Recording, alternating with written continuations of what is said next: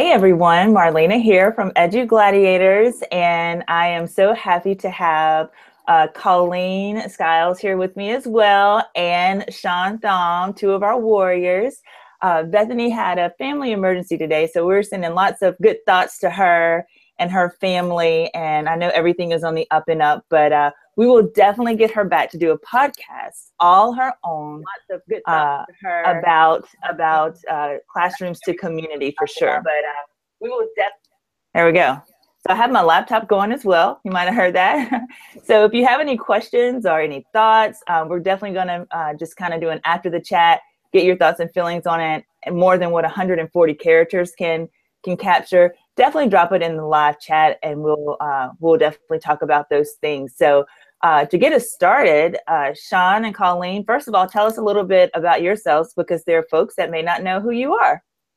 So my name is Sean, and I have spent 6 years teaching middle school science, served 2 years as a principal of a special education school, and now kind of have a hybrid teacher administrator role, teaching 3 eighth grade science classes a day in the city of Camden, and also doing teacher evaluations and observations. Awesome. All right, Colleen. Hi, I'm Colleen Skiles. I'm a teacher in the St. Louis metro area. I taught social studies for 12 years, and now I teach modern language 6th through 8th grade. I'm also the president-elect of the Missouri Council for Social Studies and a Google certified educator. So welcome everybody this morning. Awesome. Thank you guys for joining in. And again, we'll have Bethany on a separate podcast, all our own, so she can dive deeper into her philosophy on education and discipline. But, you know, one of the things we want to do this month is really focus on rethinking discipline. And Bethany's questions were great. She did an amazing job in our chat today about classroom management, because most of our teachers, especially our first year teachers, really struggle with classroom management. So I love her idea of changing or transforming classrooms to communities and having that kind of mindset. And one of her first questions that she asked is, what's the role of relationships in classrooms? So Colleen, Sean, I'd love to hear your thoughts on that. Well, I've learned since being at any aspect of teaching or education, if you're not taking that time to build a relationship with your students, you're not really doing anything in your classrooms. You know, you can sit there, you can go into the toughest school, work with the toughest kids possible, and having a background in a behavioral school for kids with some pretty severe emotional behavioral issues, you really have to take that time to get to know your kids and to build those relationships. Because if you are not talking to them, if you're not getting to know them, they're not going to want to care about what you have to say. So it really takes that time and that investment, because if you're not doing that, then nobody else will. One thing that I saw trending that a couple of people were mentioning on the chat was the approach or the program called Capturing Kids' Hearts. Tell us about that. Okay, so Capturing Kids' Hearts, it's more into it than what we have, but a lot of it is about building relationships. Like some of it's like the standard stuff that you know about, like standing at the door and greeting the students when they come in, doing the high fives, different things like that. But it's also making blocks of time within class to have share out time. So just taking like the first 3 or 5 minutes in class and having the students say, like, what did you do this weekend? Or what did you do last night? And just having that conversation and building around not only what's happening in school, but in their personal lives. And I like that. Not only do the students share out, but the teachers share out. There's a whole bunch of other things that go into it. It's a whole discipline routine where you have hands that you create like a classroom mission or like a classroom norms, and you come up with these words that are the class kind of compromise that they all come into. So like, we're going to respect each other and we're going to have compassion for each other, but each class makes their own. And so like what I do is, well, back when I taught social studies and I had like normal kids and normal time frames, and I could do like all this different stuff in the class because I had them for a whole year, I would make a Wordle of all the words that we came up with. And I would print it out, and the kids would put it in a sleeve in the front of their binders. And so if they were not doing something in class that went with our norms, you just flip through that first page of the binder and you touch the word. And it reminds them, hey, we agreed that we're going to be doing this in class and you're not doing it. And it's just kind of like an unwritten kind of rule that you have in class. It's really fun. It cuts down on discipline a lot. So I saw that trending a lot. So what's the name of it again? It's Capturing Kids' Hearts. Okay, I'm just adding it in our chat so those that are joining in can learn more about that. How do you balance that? Because I believe in everything you're saying, and I did all of that even as a principal, and it took a lot of time. Mm-hmm. The pushback I would always get from teachers that were struggling is that they did not have time to do that. So how do we get those teachers on board with understanding that relationships really does come first? When our principal introduced the program to us and just the different relationships and stuff with us, is that she said, we front loaded a lot of it. And she said, by front loading a lot of it and by taking the time to do this, it cuts down on the amount of time that you have to interrupt your teaching to deal with behavior management issues. So in the end, it actually gives you more time in your classroom because you're not dealing with all that side stuff that you have to deal with without it. I like that. Another thing that I kept seeing trending as early as the very first question was trust. People were using relationships and trust. And Sean, I know that just you sharing with your school and your class right now, that has been an integral part of you being successful in your classroom instruction. So can you talk a little bit about like the importance of trust and how it interacts with relationships? Absolutely. I was standing in front of the class last week or 2 weeks ago. We were having a conversation and we were doing some learning, and I'm looking at the kids and they're looking at me, and I think we just all had the same look on our face, like this is boring. So, I stopped what I was doing. We had a little bit of a conversation, and then the very next day I came back into the classroom and said, all right, things aren't going the way I want them to go. Things aren't going the way you want them to go. So we spent some time, and they identified what problems we're having in the class, what we needed to fix. They identified possible solutions, and then they identified possible problems to our possible solutions. And we had sat down in groups. We did that as groups, and then we did our class parking lot, and then we had a full out class discussion where kids were writing in a Google Doc with some suggestions and what we could do to fix the classroom and different things we can do. And I think now we're at that point where kids see that ownership, and we spent that time building that trust. And it was tough for me because I had to say to the kids, look, I understand that you're going to tell me things that I probably wouldn't normally want to hear, that you think might offend me, but I promise you I will not be offended. I promise you I want you to just be real, be honest, be raw. I had some kids tell me I talk too much. I had some kids tell me I need to slow down in the way I talk and the way I teach. I mean, things that if the kids weren't telling me this, if they didn't trust me enough to be able to share this information, then I wouldn't be able to change the way the class is going. And that would negatively impact their education. So I think without that trust, without being able to build those relationships, you don't really have anything in class. So I think trust is an absolutely integral part to what we are doing in our classrooms. I totally agree. I'm looking at the chat right now, and Brendan said that in North Carolina, Colleen, they're using the Capturing Kids' Hearts, particularly in the high school, which is really exciting to have that in the high school. And even in the middle school. So I think that, this whole idea of really taking time to know kids, build that trust is important, because then that leads us to establish those clear expectations, which according to our guests from today, from Bethany, establishing those clear expectations are key. So how do we do that? How do we establish those clear expectations, or how have you guys done it where it doesn't come down like a mandate?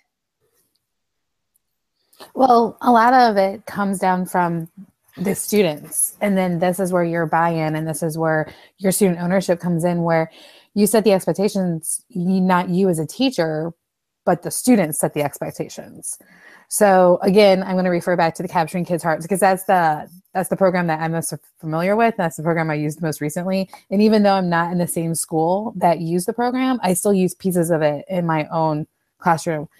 And the idea is you have the kids come in, they actually are the ones that create the expectations. They know how they want to be treated in the classroom. They know how they want the teacher to treat them. So you set the kids set the expectations, not the teacher. And then that way it doesn't sound like a mandate. It comes from them, and they actually have more buy-in and more ownership with it. And like I said, with the Capturing Kids' Hearts, you just had to point to the word and the kids know, oh yeah, I made that social contract with this classroom. So I need to stick by it, and I need to shut myself down right now.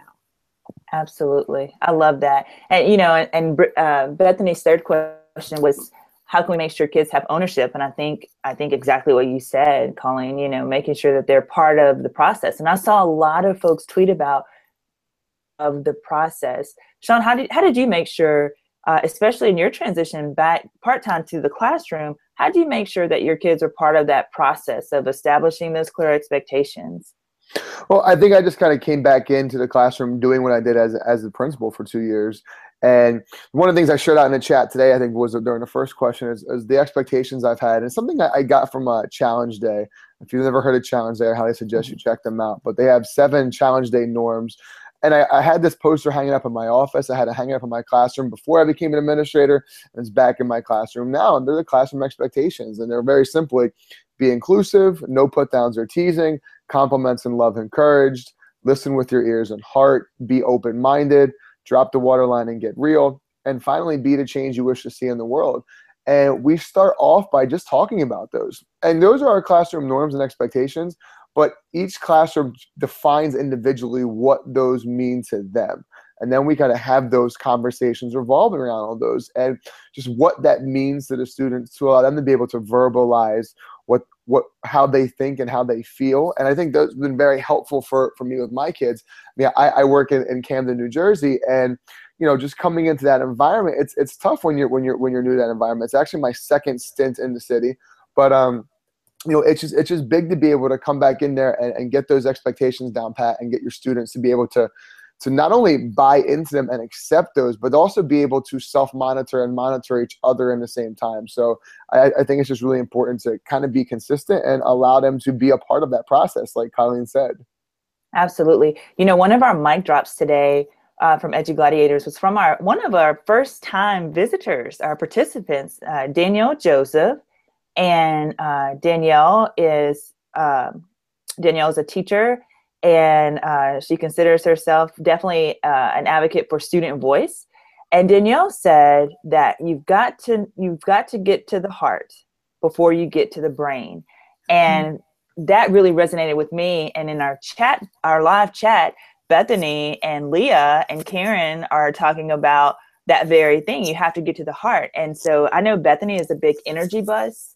Her school is an energy bus school.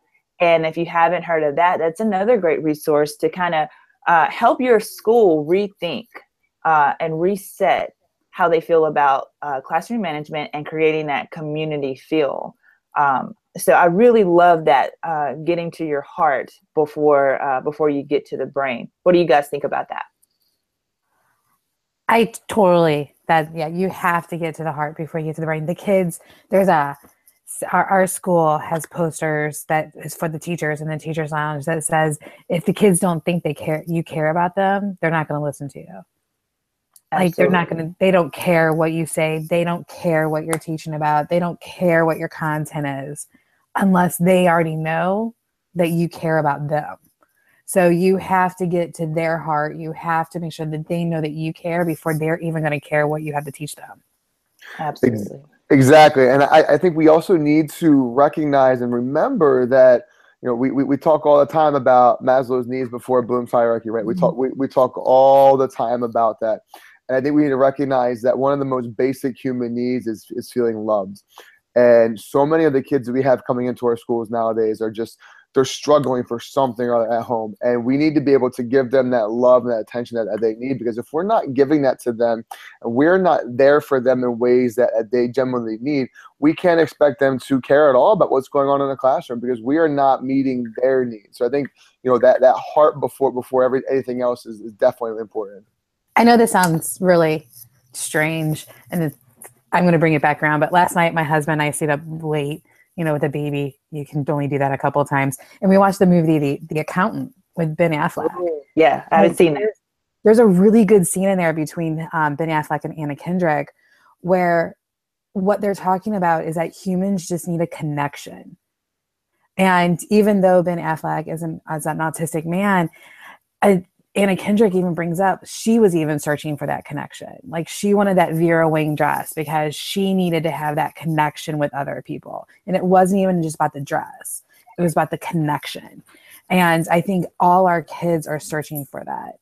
They're searching for some type of connection. Mm-hmm. You know, one of the first things that that I think of when we're talking about building trust, building relationships, establishing that connection is something we tend not to do as educators because we get caught up in, I'm so busy and the classes are changing if you're in a middle school or a high school, you know, or an elementary, you know, because you have the kids all day, I have to go pee, you know.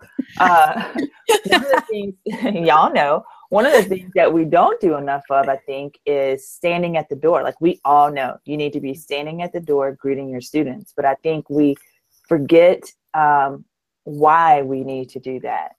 That is a perfect way to ask about their day or say hello with a smile on your face. What do you think, Sean? I am so glad that you mentioned with a smile on your face, because when my kids come onto the floor in the morning, when my kids come into my classroom, I'm always at the door. I'm always there smiling. And a lot of times the kids look at me like, what are you smiling for? And I have kids who always talk to me like, Mr. Thom, you're always smiling. Why are you always happy? And I'm like, it's because I love what I do. I'm happy to be here. I'm happy to be here with you guys. And you know, and I think we spend way too much time worrying about the curriculum. Like I'm a middle school science teacher, and I will tell anybody, I dropped my curriculum for 3 days to reassess what is going on in my classroom with my kids and what I can do better to service them and to meet their needs. And not only that, but to also get them to think about what they need as learners, as individuals. And I don't care what anybody has to say about that. Like that is more important than anything else. It's meeting the needs of our kids where they are. The curriculum can wait. I tell all my teachers that. Get to know your kids, be a part of your kids' lives, and everything else comes after that. Yes. Absolutely. I have like these big goals. I don't know if I'll ever reach them. There's a teacher who teaches in the St. Louis metro area at the Montgomery County School District, who she has a handshake or a high five that she does with every single one of her kids. She teaches 8th grade history. And I don't know how she does it, because some of them are like those 10-point handshake high five things. And she has them memorized, and she has a different one for each one of her kids. And that like, talk about squad goals right there. That is just that's crazy. And then there's another teacher who I work with, and he taught across the hall from me. And I can hear him every day where he stands in the hallway and he says hello and good morning to each one of his kids. And then when he walks into his classroom, he says, good morning, 8th grade science. It is such a joy to have you in class today. Wow. He says that every time he walks in. And it's just, yeah, those are major goals for me right there. That is pretty awesome. You know, when you talk about the handshake, it immediately made me think back to my husband when he coached our sons and coached their youth teams, whether it's football, basketball, it didn't matter. And he did the same thing. And I would say, Colleen, like, how do you remember all these different complicated handshakes? And then why don't I have a handshake and I'm your wife, you know? But the kids loved it. And he gave them, I mean, just to see how great coaches create community and relationship and trust in a sport, and how the kids love their coaches. And we know that's true because for our athletes in our schools, especially in secondary, at the secondary level, the kids are more afraid to get in trouble and disappoint their coach than they are their teacher. So I think maybe we can learn a lot. How often have we had coaches come in and lead some in-house PD on how they build community on their teams and what lessons we can take from that and bring it to our classrooms? Just a thought. I love that. I love the hand job. So last question of the day. You know, Bethany put Q4 as being, you know, how important student voice is in classroom management. And, you know, as EduGladiators, how can we ensure that our kids always have a voice? What do you think? Well, I was checking, my baby's making noises. I'm making sure he's staying asleep. Oh. the major thing is like I said, like have the students be the ones that set the expectations. Teachers, this is a big thing though, and it's really hard because of the personalities that teachers tend to have and educators tend to have, is sometimes we need to take a step back and relinquish that control and give the control to the students and let them set the expectations, let them set the norms, let them make that social contract with each other. And they can even help monitor each other. Like I've heard my kids would say, well, we're not supposed to do that. Or you need to be doing, like they would help self-correct or self-monitor each other in that. And allow that. Some teachers, like I walk past the hallway or I'll be like observing another teacher and I can hear them like correct the student who's trying to correct the student. Right. And it's like, no, just let them go. Yeah, just be quiet, lower our voice and let's let the student's voice be heard. What do you say, Sean?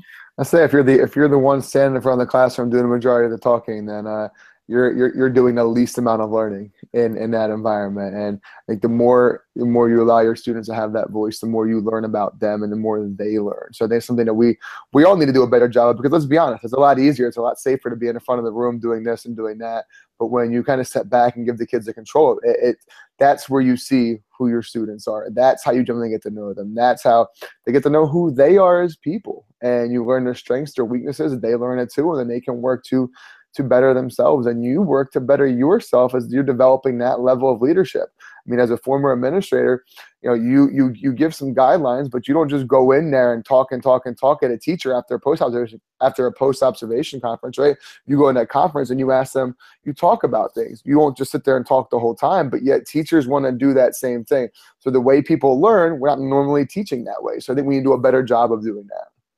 Absolutely. And I saw a couple of posts and a couple of people ask about, what are additional resources. I think we gave a lot of resources today, and I really appreciate that. Thanks so much, Colleen and Bethany with the Energy Bus online about how they could improve their classroom management and really build those communities.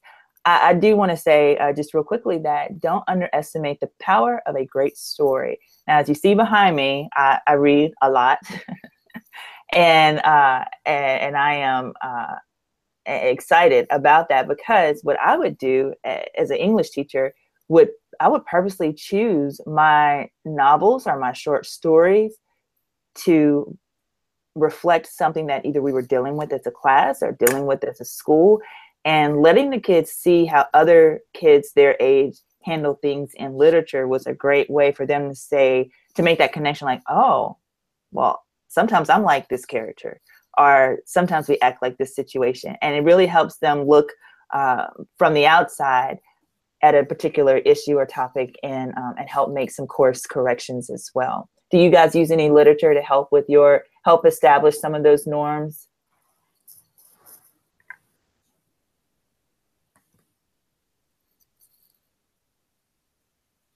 Sean or Colleen, do y'all hear me? I might have lost you. I'm thinking, I don't know.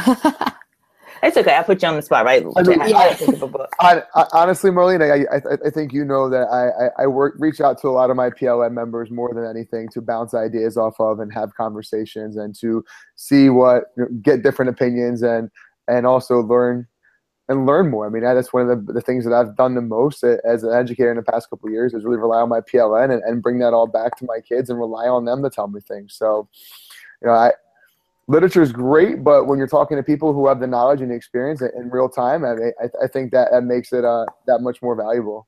Absolutely. Leah put on the chat that there's a boy in the girls' bathroom, and that's one of my favorite stories. It's really powerful in teaching classroom norms or discipline, or just what you should do, what you shouldn't do. If you're in the elementary, there's a plethora of picture books, no matter K through 5th grade, but there are a plethora of picture books, especially for the younger ones, that I know a lot of elementary teachers will use to help show their students, how they kind of reinforce how they should behave and like what's being a great citizen and a great friend and a great classmate is. So pretty awesome there. Well, guys, look, we are at the end of our time. I am so appreciative of both you, Colleen, and Sean for jumping in, filling in for Bethany today. Bethany, again, we're wishing you Lots of positive thoughts for your hubby, and hoping he's feeling better. And we will have Bethany back. If you enjoyed today's podcast, be sure to share it. If you enjoyed today's chat, and I've already got several DMs, can you please archive it? We archive with Participate. So, and I will put the link there as well. We love having that partnership with them. So you can check out the chat and also earmark some of the resources that are mentioned in the chat. If you're live today with us, the live chat is just complete fire. Sean, even some of your students have jumped in the chat, and I always love that. So thank you guys for jumping in there. But we also had some great resources listed in the chat.